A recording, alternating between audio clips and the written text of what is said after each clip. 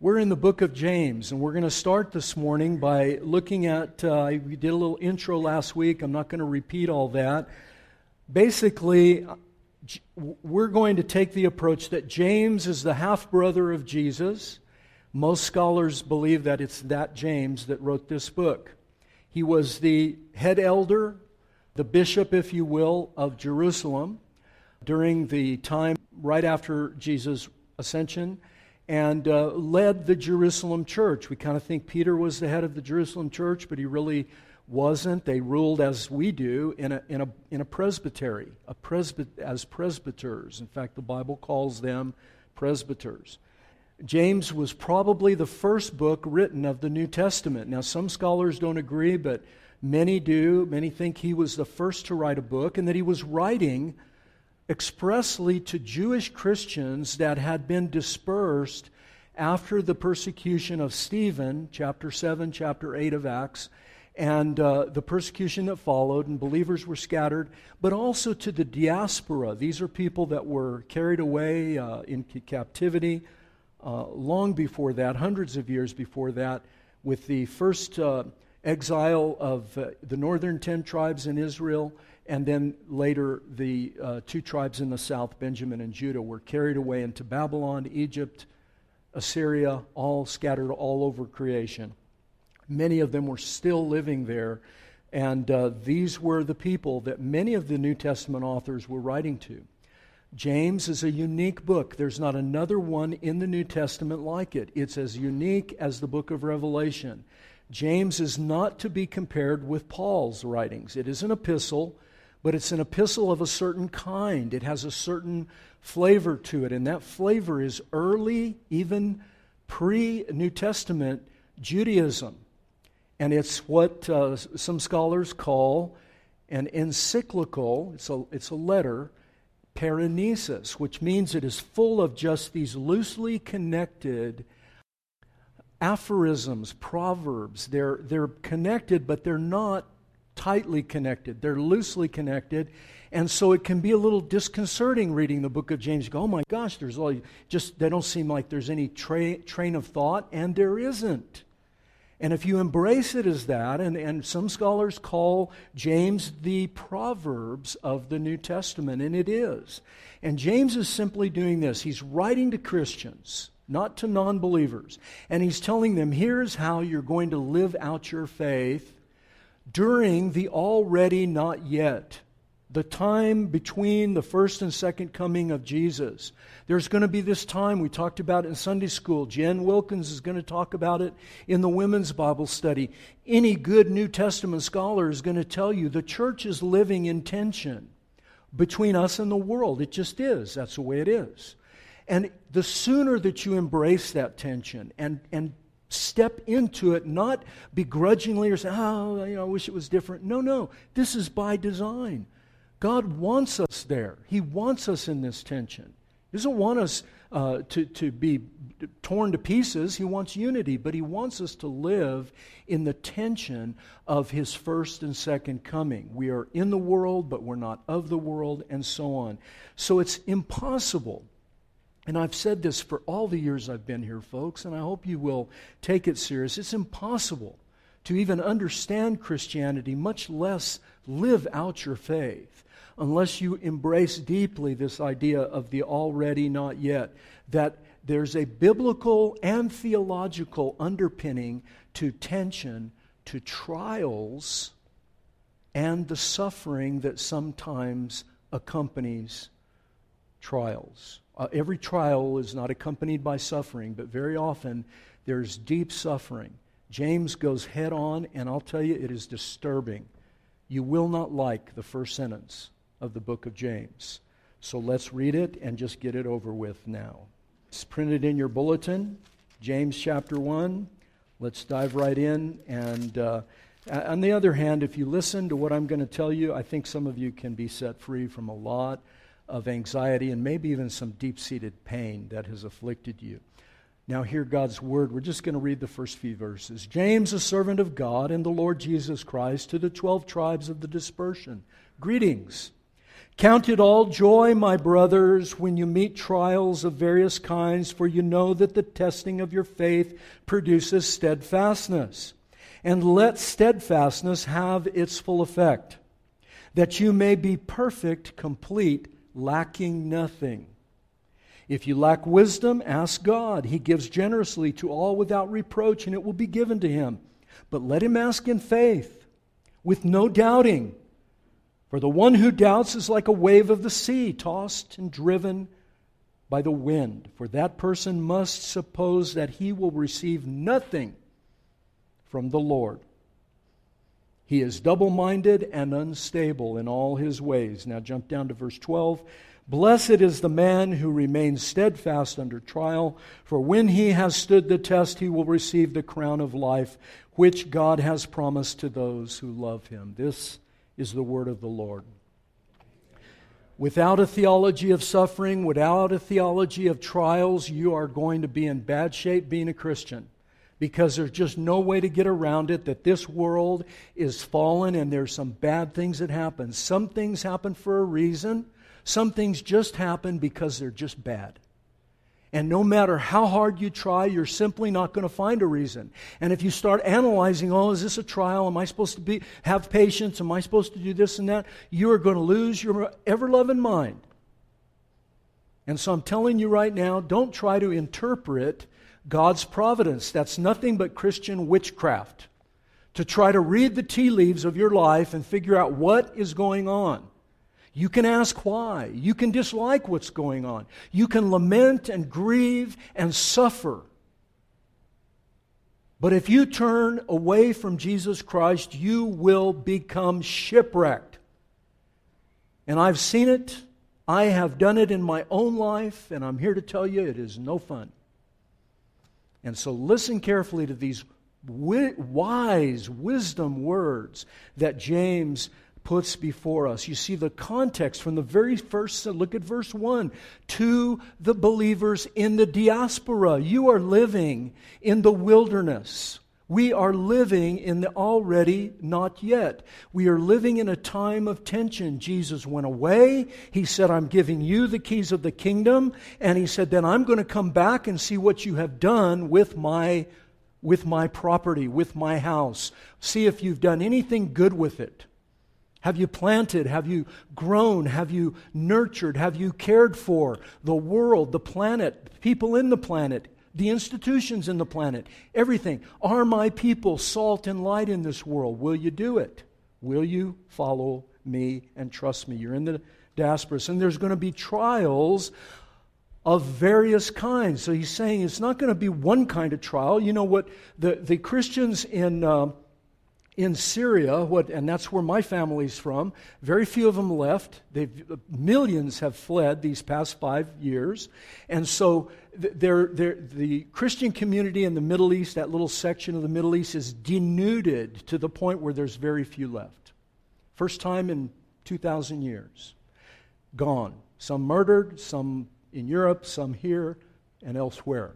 Not the first time this has happened. You all have family histories. You know you weren't, unless you're a Native American, and even they came from Russia.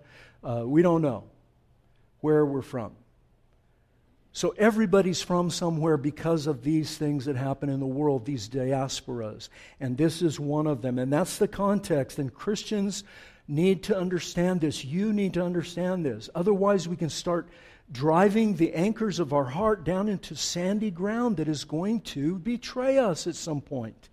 Maybe not even in your lifetime, but certainly your children. Maybe not theirs, but your grandchildren. Somewhere along the line, this world and the institutions in this world and other people are going to fail you. Are you married? You have a spouse?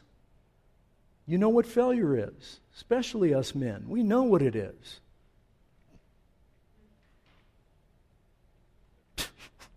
That was funny, you all. I was trying to make fun of the ladies. Okay, never mind. I can tell right now this is not going to go well. Rick doesn't like my jokes. Scott told me he doesn't like my jokes. Does anyone like my jokes? Obviously not. Obviously not. Okay. All right, let's just plow ahead. Let's stay with the Bible. Okay. So James is just restating. He is saying, in fact, I have, in some of my commentaries, I have these marvelous charts where James is almost completely replaying the teaching of Jesus and the teaching of the Proverbs, which Jesus taught, and the teachings of Old Testament, which Jesus taught. So James is not coming up with anything new. He's just reminding us of what it is to be a Christian in this world. And to have our hearts longing for the return of the great King, but He's not come yet. And will you stay? Will you persevere under trial? So we're going to talk about very quickly 3 things.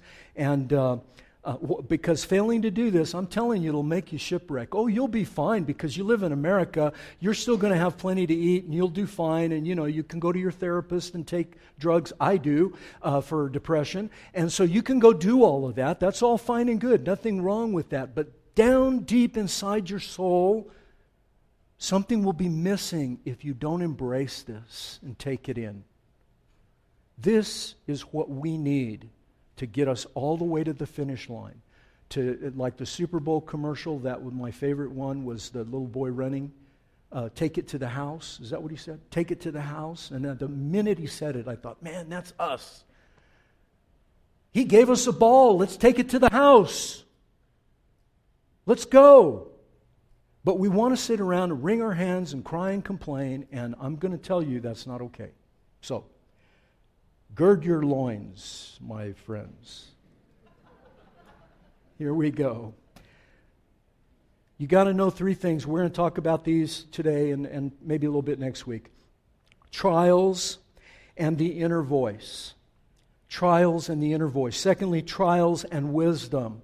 And thirdly, trials and the cross of life. Because James just comes right out of the gate and he says, do something that is completely counterintuitive. Count it all joy. And we read those verses and we totally misconstrue them. We make them crazy. We put them into Christianese. And that's not okay. I'm going to tell you the right way to look at it and what the literal language is saying and why it is doable without being fake. How can you count it all joy? It's the Greek word hegeomai. Hegeomai. Hegeomai. It means to consider, to think deeply, to take whatever's happening to you and, like an accountant, put it in the right column, for goodness sakes. Otherwise, you're going to come out with a total down here that's wrong. Assign what is happening to you to the right place. Do this first. James doesn't preface it. He doesn't say anything. He just says, when it happens, count it. Put it somewhere. Do something with it. And here's what you're to do. Count it all joy. He's not asking you to fake. He's not asking you to put a happy smile when everything's going bad. In fact, you may be deeply sad. You may be lamenting at great degrees. You may be brokenhearted and grieving. But he said, when it happens, think about it, consider it, and put it where it belongs or it will destroy you. Count it all joy. In the ESV it says brothers, but it's adelphoi, which is a generic for brothers and sisters. So he's not just talking to men. When you meet trials of various kinds, they're going to come at you from every kind. It's going to be everything from losing a child to getting a dread disease to how many chocolate chip cookies should I have before I stop. Everything in your life can be a trial. And some of them are trite, like the chocolate chip cookies. But lose a child, lose a marriage, lose your business, lose your health. And deep suffering can come along. It can hurt you and hurt you deeply. And He doesn't want you to put on the Christian mask and the Christian face. How's it going? Oh, better than I deserve. How many times have you said that? Don't say it. It's bumper sticker theology. Tell us the truth, darn it. Yes? Somebody please say yes. I'm feeling very insecure right now. I don't want to be talking to myself. Be honest, for goodness sakes. No, things are not going well. But can you do that in church? Because we're supposed to count it all joy. And what we read is not count it all joy, be joyful. And that is not what it's saying. It's saying that internally, this inner voice during trials, you're supposed to do something with that. You're not just supposed to let it roll over you like a wave. You're supposed to resist it and step up and do something about it, because it's your life and everybody's life around you that will suffer if you don't count it all joy. And do something with it, instead of just letting it take you wherever it wants to take you. And James says right out of the gate, no. He doesn't preface nothing. It's so it just jumps out at you. And in fact, that's what all of James is about. He is abrupt. He is tough. He is hard. He's like a coach coaching his team and telling them, too bad, your arm's broken, you get back out there and play. That was pretty funny. I don't know what's wrong with you people. All right. Trials are certain, but how you respond is not. The trials are certain, how you respond is not. And he's giving us the Christian paradigm, the Christian pattern. You're going to have, when a trial comes, you're going to have a certain degree of fear and doubt. And during that moment of trial, if it is accompanied by suffering, and it can be, you will move from fear and doubt. What's happening? Why is this happening? I don't know what's going on. That this discombobulation that occurs, and everyone's experienced it, some to some degree, great degree, some minor. But whatever it was, there's this moment of fear, a moment of doubt. Why is this happening? Then it can move into bitter lament and grief and sorrow and pain. Okay, that's good. The Bible is full of that. The Psalms are all about that. Then, listen to me. I'm begging you. At that moment, if you don't consider it joy, you're going to either go neutral or you're going to do something else. And here's what you'll do. Anger, cynicism, the doubt and the fear and the lament and the sorrow, all good, all healthy, nothing wrong. But you're not going to count it joy. No, I'm going to be mad. I'm going to be really mad. I'm going to be mad at everybody and everything. And I'm just going to let these waves and these winds carry me wherever they want to go. And I'll tell you, I could make your hair curl if I let you know where it took me and my wife for 10 years. You don't want to go there. Some of you have gone there, and you're back, and you're here today, and thank God for that. And some of you need to go there and suffer a little bit so that you will come back and start to love Jesus again and count it all joy that this man of sorrows and acquainted with grief, for the joy that was set before him, shamed the cross, stood right up in its face and said, I will be shamed, so that they don't ever have to be. And yet Christians, I'll tell you what, we got to grow a backbone, folks. Amen? Grow a backbone. And quit the whining and complaining. Fear and doubt can turn into anger, cynicism, sarcasm, mockery. And we're all guilty of that. I'll tell you, that's at my foot. And I'm repenting of it and have been since for the past 5 years.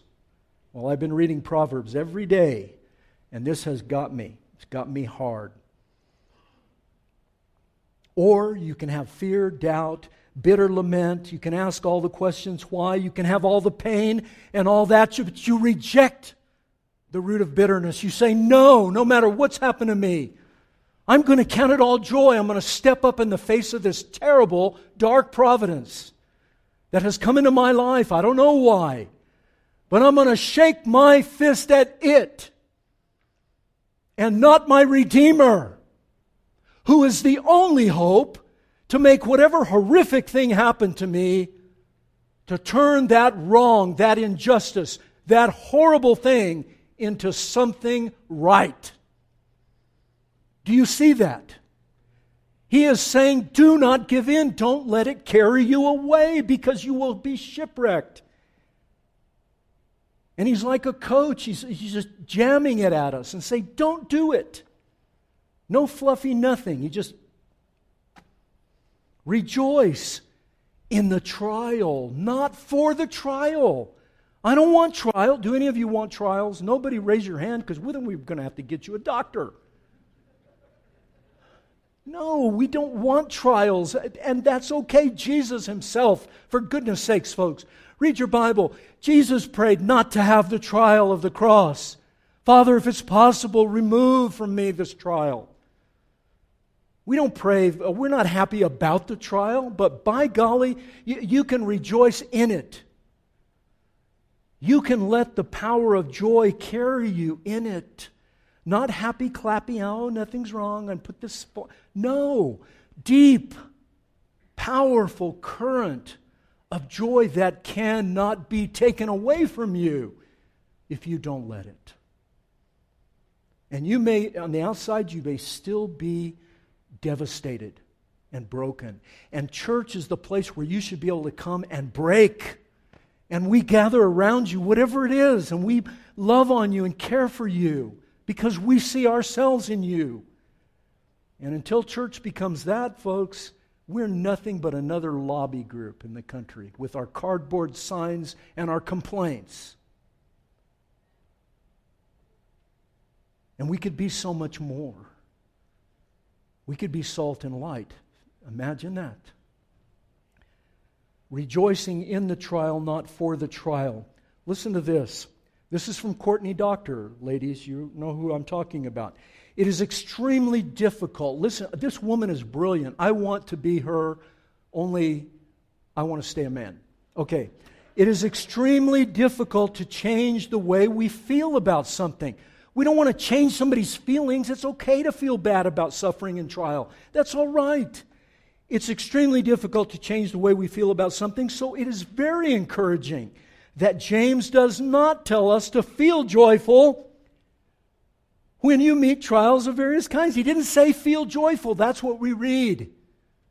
No, he doesn't say that. Instead, he tells us count it all joy. Take it, get it by the shirt, and bring it up close. The trial, the suffering, the pain, bring it up close. Kiss it on the lips and put it where it belongs, under the cross of Jesus. Then go on and cry and weep your eyes out because you have a Savior now that's not trying to change your feelings. He just wants you to experience in the trial, in the suffering, Him. And folks, we got to do this. We got to do this in our churches. And even in this small community of Christ the King, we can do it. I don't care what they do elsewhere. But what happens here is our business, our responsibility, and we can change, and you can change. Joy, trials, trouble, suffering, these are a paradox. The Scripture does not blink. It doesn't move away. It goes head on into them. James does it in the very first verse. Look at 3 and 4. He says, you know something. You're supposed to know something. You know that trials will, if you let them, and he says that, if you will let them have their complete work in you, you can actually move to a place where you are perfect and complete, lacking nothing. Now, who doesn't want that? That doesn't mean you won't suffer. It doesn't mean you won't have pain. But what he is saying is you will become perfect. Now, the word perfect doesn't mean morally perfect. It means mature. That you will actually grow thereby.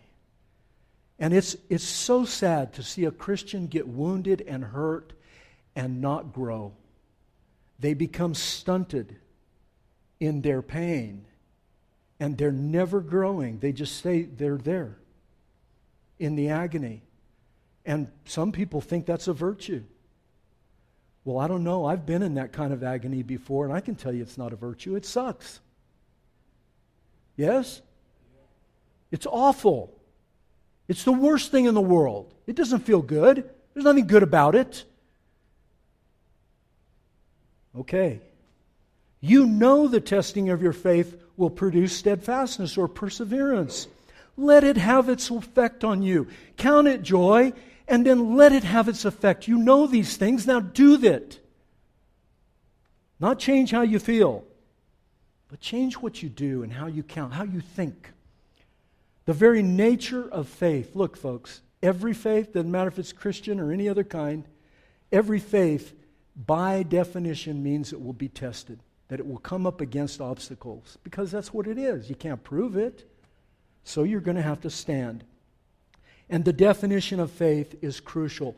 If you think, and I have said this so many times, but I'm going to say it again, if you have an idea that faith is something you have, that faith is a force in you, and that you're to take your faith and then take it out there and do stuff with it, you're going to miss the whole message of the Bible, the entire Bible. Faith is not about you. Faith is about the faithful one.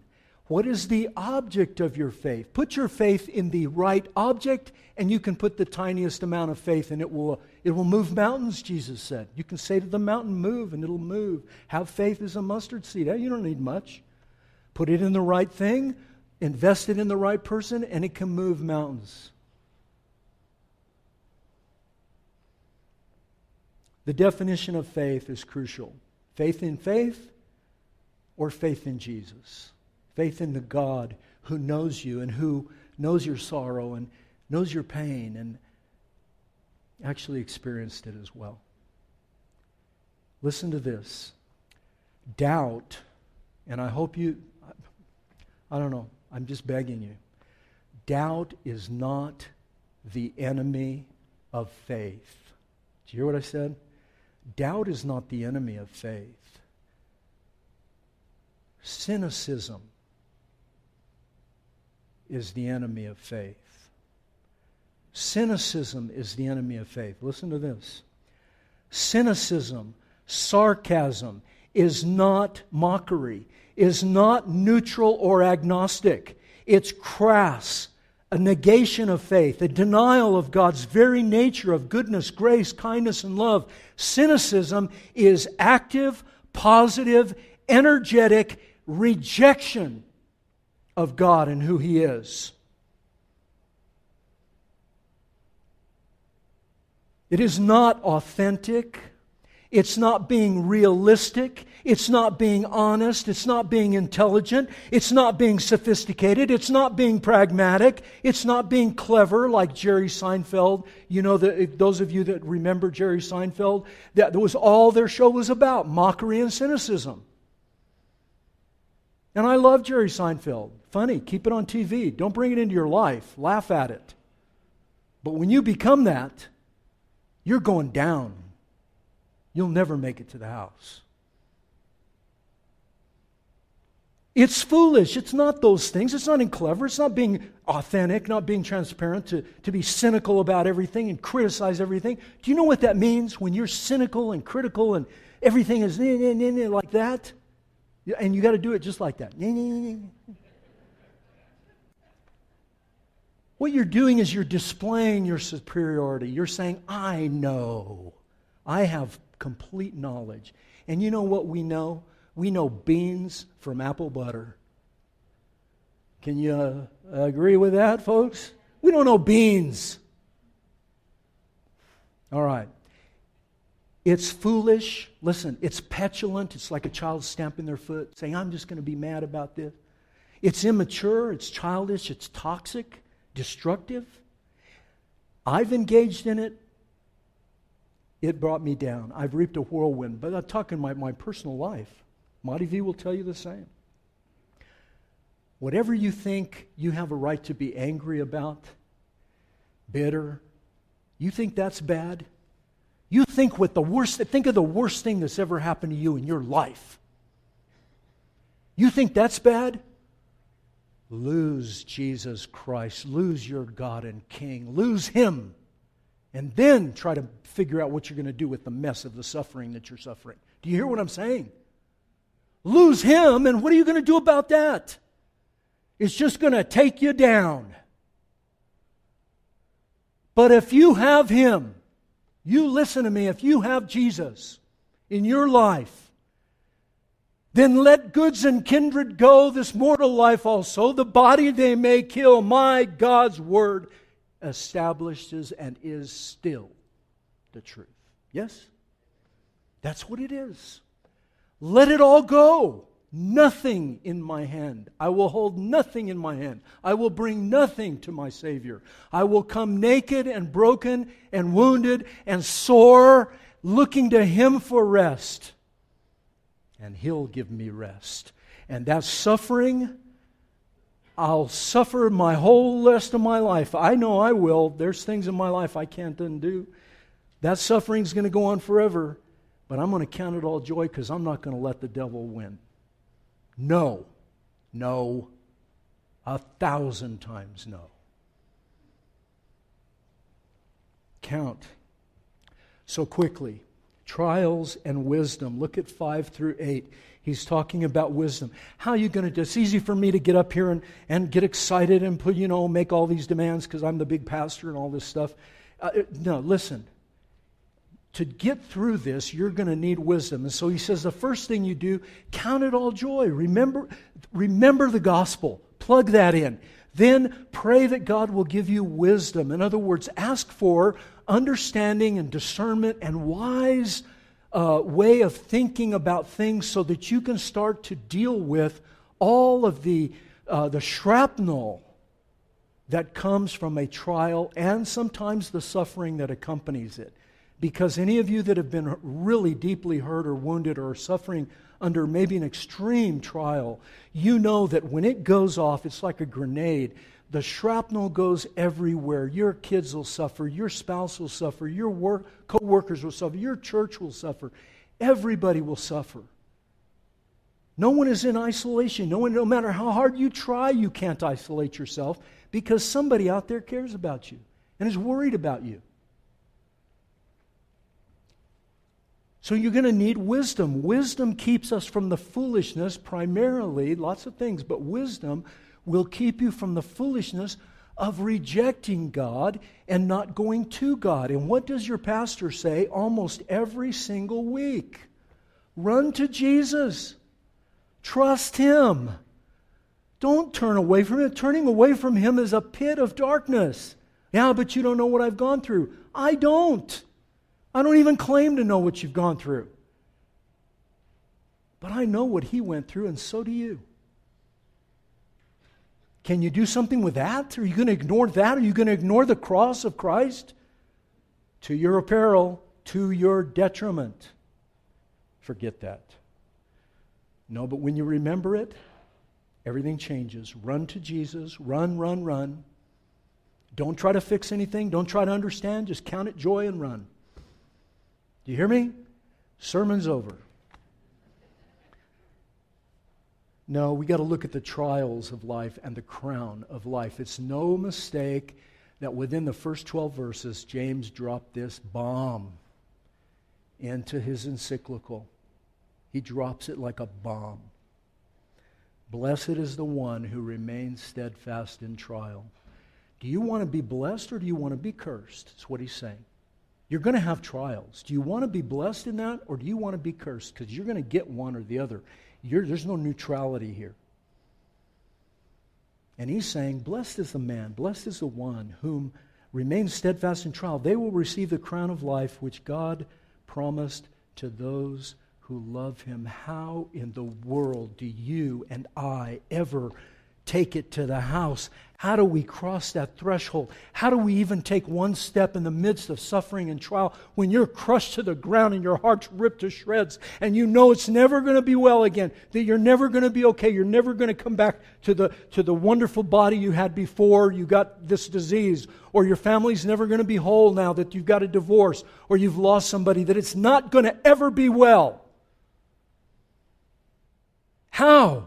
How do you go there? How do you take that first step?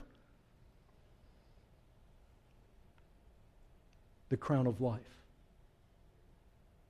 The crown of life. Blessed is the one who remains steadfast. He will receive a crown of life, which God promised on the basis of what?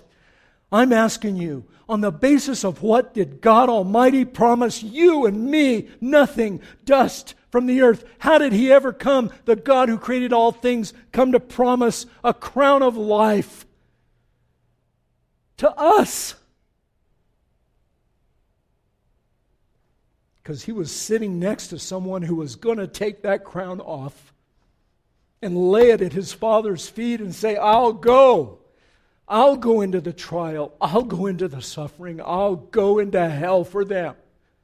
And I'll count it all joy. Since we're surrounded by so great a cloud of witnesses, let us lay aside every weight and the sin which so easily clings.